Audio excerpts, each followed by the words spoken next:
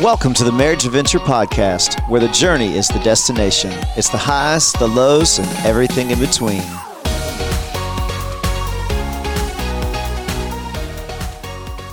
Well, hey guys, we hope you're doing well. Thanks for joining us on today's episode of the podcast.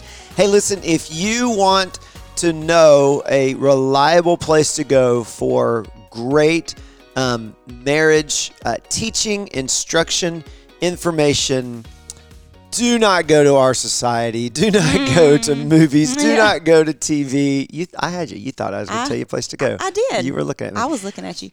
No, man. Our world, our society is screwed up when it comes to the understanding of marriage, especially a biblical marriage, and what God designed and desires out of our marriage. And so here's what we're going to do. There's so many myths going around about relationships, and most of those come from movies and TVs and pop culture. And so occasionally we're going to do these marriage myth things. And so this is our first one. And so here's our first marriage myth, and it actually comes from a movie that came out the year that we got married. Did you know that, Bonnie? I did. And so here's the marriage myth. I love you. You complete me. Crying everywhere. The biggest. Okay, lie. so that is what people think. But look at her about face. marriage. Look, she's so. Oh, that meant so much to me. Well, it was like the pivotal part of the movie. Renee Zellweger. He had her. Yeah, that was that's what turned into happily ever after all the trouble. You thought I was going to say "Show me the money," didn't you? I did. Right. But we do get this idea that, this person, if I find the right one, it's going to make me complete. It's going to be great. And it's the missing link. It'll fill that gap in my life. My spouse will complete me. My life is set right now because I have found the one. Yes, every married person is laughing. Yep. So, but what happens when you get 6 years or even 6 months into marriage and you wake up and you're feeling unhappy and empty? Well, yeah, you got all these expectations. I mean, listen, Jerry Maguire said that they will complete you. And I'm crying. Yep. And then you wake up and your spouse doesn't. Well, maybe you got the wrong one then. Yeah. Maybe marriage is wrong. Yeah. And so that's what we're going to be talking about today. Why don't you complete me?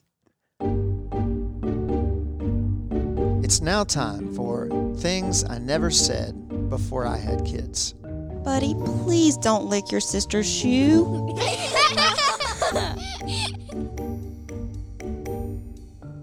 Well, today we are talking about one of the myths people buy into in marriage. And there are single people right now all over the world who truly are walking around feeling like I'm just half a person because they're looking for that person to complete them because they have bought this myth that when I find that other person, I will be whole. And so they feel incomplete without their mate.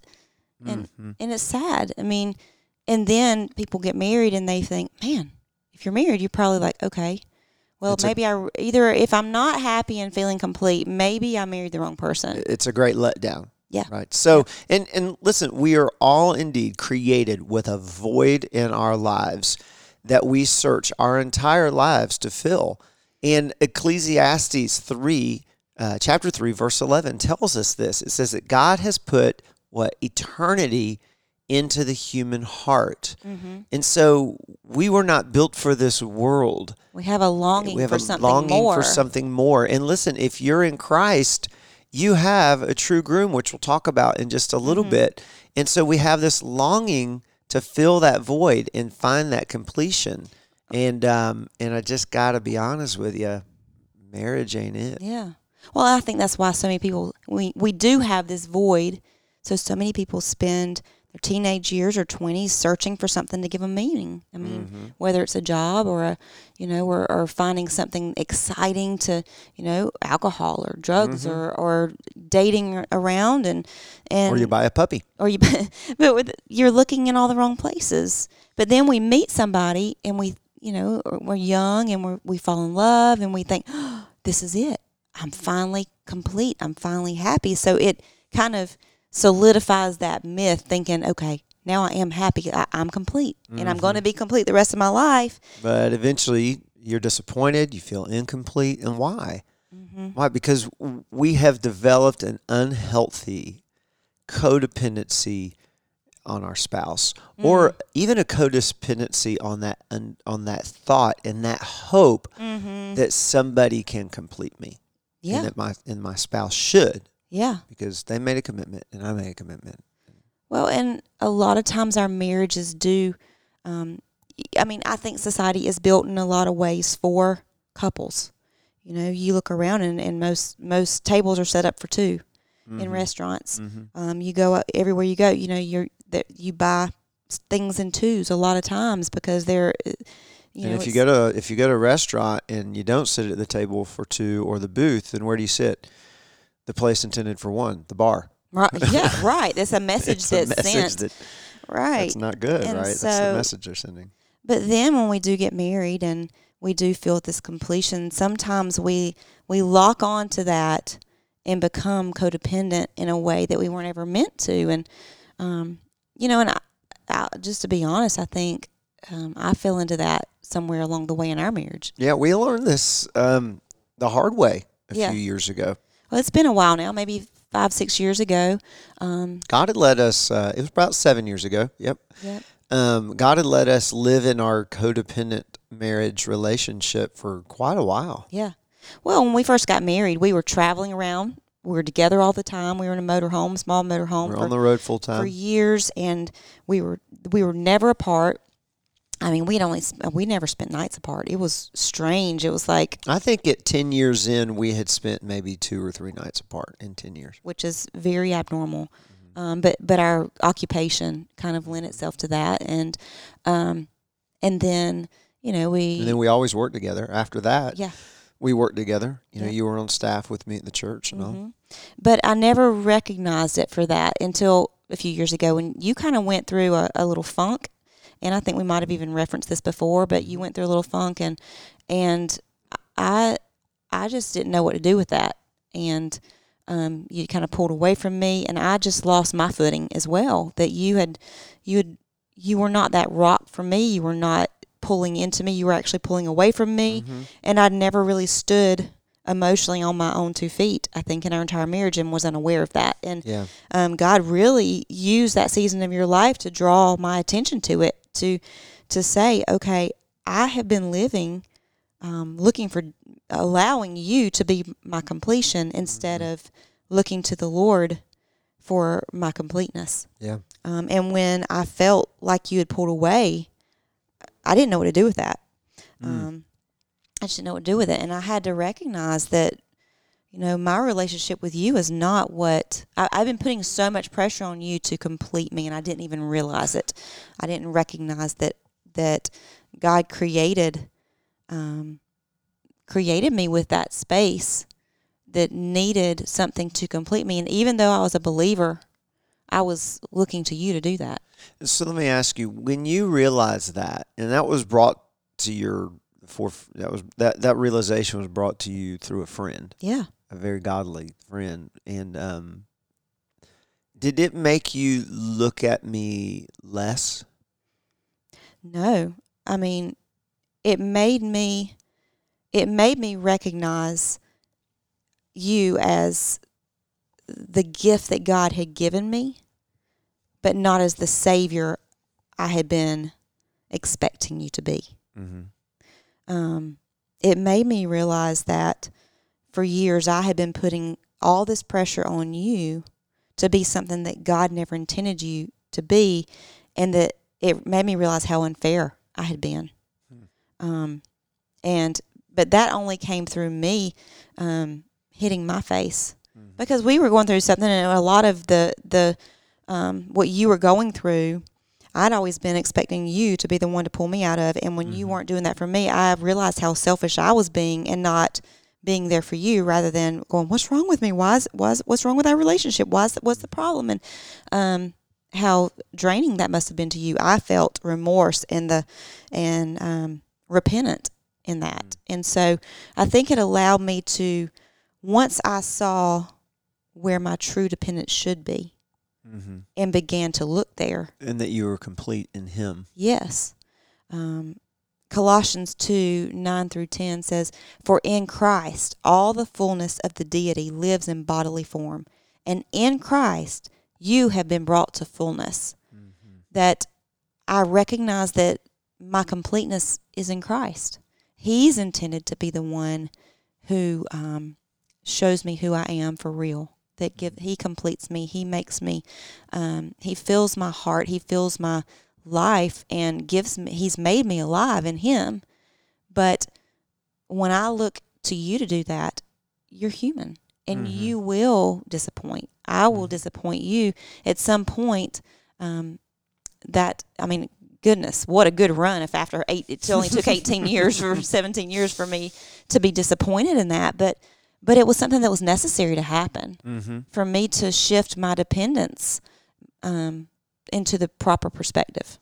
Well, and one thing that's important, I was talking to someone on the phone this morning who he and his spouse are going through a rough patch, and we lose hope, and we forget, and this doesn't minimize the importance of marriage or the fact that we need to invest in our marriage and put all a lot of our focus and everything into our marriage. But we have to realize that we weren't created for this earth. We were, like we read earlier, God put eternity in our hearts. Our home for eternity is not going to be here on this earth, right? It'll be in the new heaven and the new earth one day if you're a Christian, if you're in Christ. And so not only that, but we also have a true groom.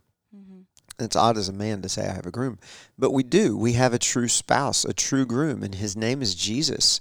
And if you're a Christian and you're in the church, the big C church, we are the bride of Christ. Yeah. And so that is my groom. And in Isaiah 54:5 tells us, it says, "For your maker is your husband.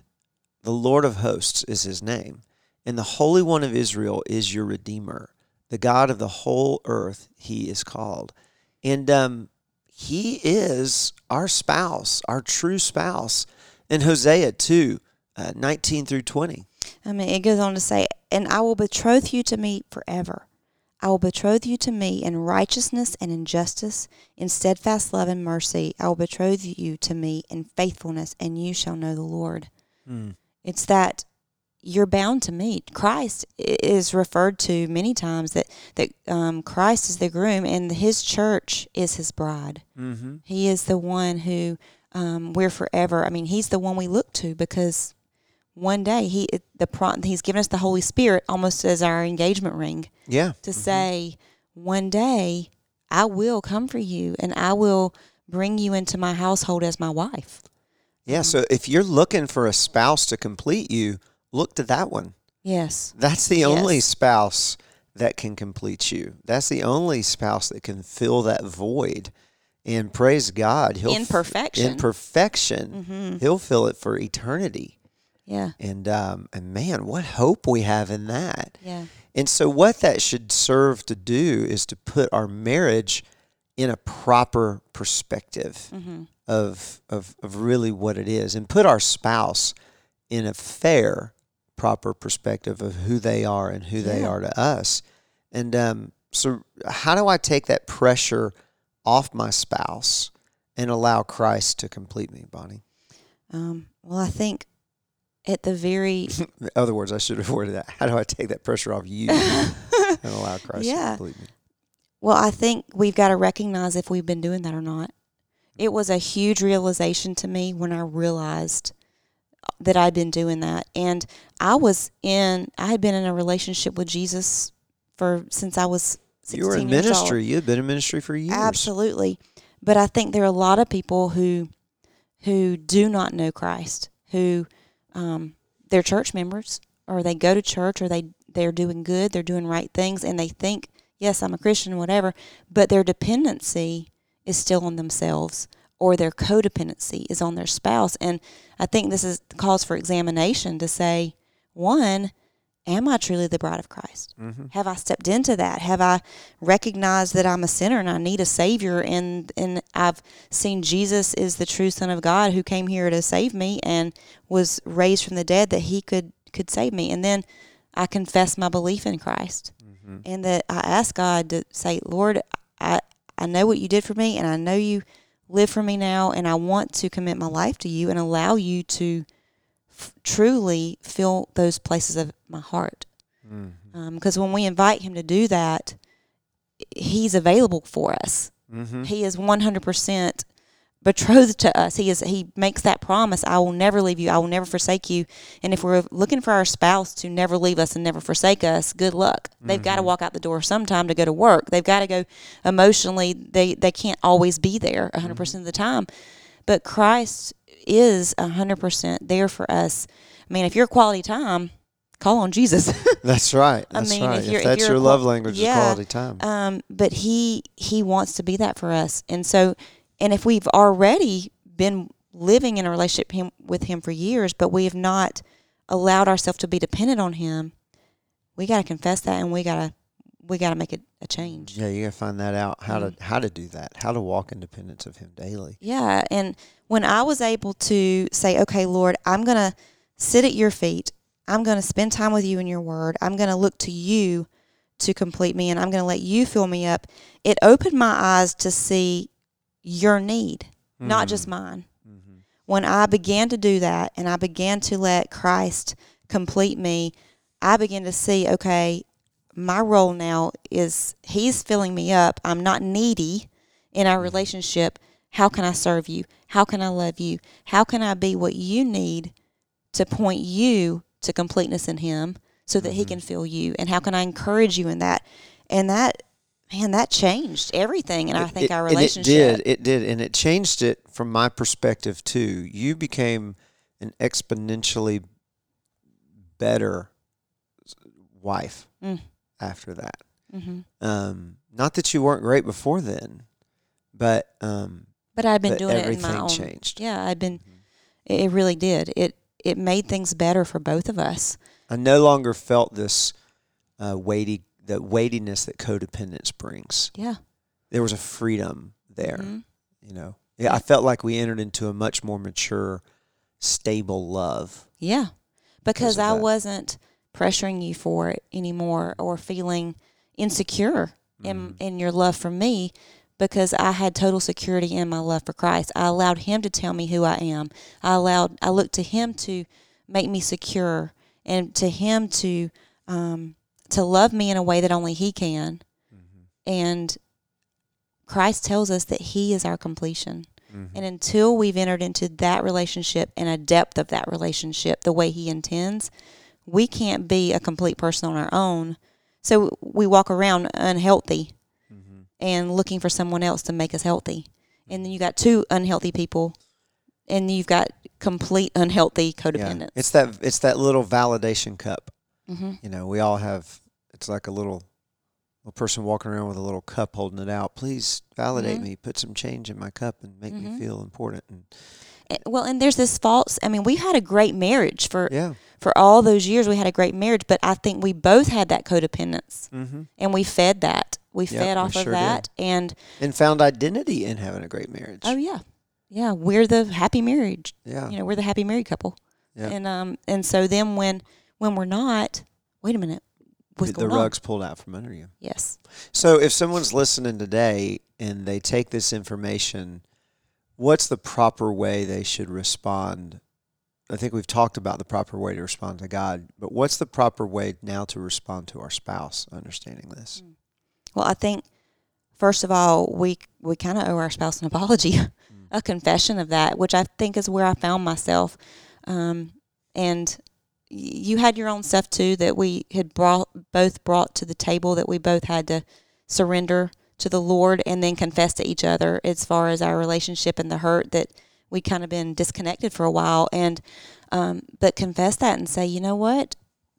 Maybe I've been putting too much weight and too many expectations on you to complete me and to make me happy and to be my end all, and confess the codependency. And your spouse might look at you and say, oh, praise God, you finally realized that. And it might sting. Or it might sting because guys are fixers. Guys want to be Superman. They want to be depended on. And it may be like, what? Yeah. So I don't know. But I think the first thing is to, first of all, independently check yourself, and then look to Jesus to fill you, and then allow him to pour in, and then confess that codependency and say, you know what, this isn't good. We need to move to a healthier, elevated relationship, a place where we can be dependent on Christ. And when two people are doing that, when both of you are dependent on Christ and not looking to your spouse, now there is we do depend on each other. It's not a codependence, it's an interdependence. And there's a big difference there, between codependence and interdependence. Explain that. Well, interdependence means God has woven us together as a partnership, as a oneness. And I don't find my identity in you, and I don't leech off of you and expect you to fill these areas that's just unfair. Only, so I depend on him to do that.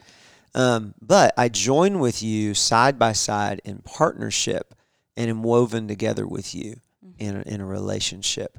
And so we had actually, after a workshop one time, we were teaching this concept, and someone said, so does that mean I shouldn't have to depend on my spouse? And that's not what we're talking about, being dependable. Right. That's not what we're talking about. I still need to, you still need to depend on me as a partner in life and parenting and my covenant with you to invest in you emotionally, spiritually, physically, and all that.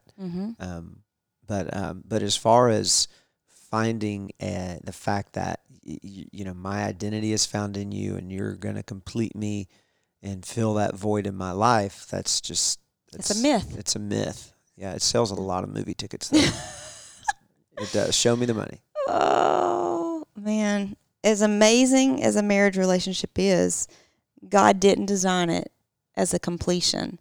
God did bring us together. The two shall become one flesh is what Scripture says. But it's not to be this thing that completes us. Only Christ can do that. It wasn't designed to, and we don't need to put more pressure on the marriage relationship than God actually puts on it. Oh, goodness, there's already enough pressure on your marriage relationship as it is, right? Yep. Our fullness and our completion is found in a living, breathing relationship with our Lord and Savior Jesus Christ. And if that's something that you have more questions about and you want to dialogue with one of us about, we'd love for you to reach out to us at info@themarriageadventure.com. Marriage is a great thing, and we want to support marriage. We want to invest in marriage. And one of the greatest ways we believe we can do that is by encouraging you in your walk with the Lord, because he designed marriage. He knows best how to make it full and how to make it the best it can be. That's right. Yep. Complete me. Great. Y'all have a great week. We will see you next time. Thanks for listening. Don't forget to subscribe to this podcast. Then head on over to Facebook and Instagram and give us a follow. Have a great week.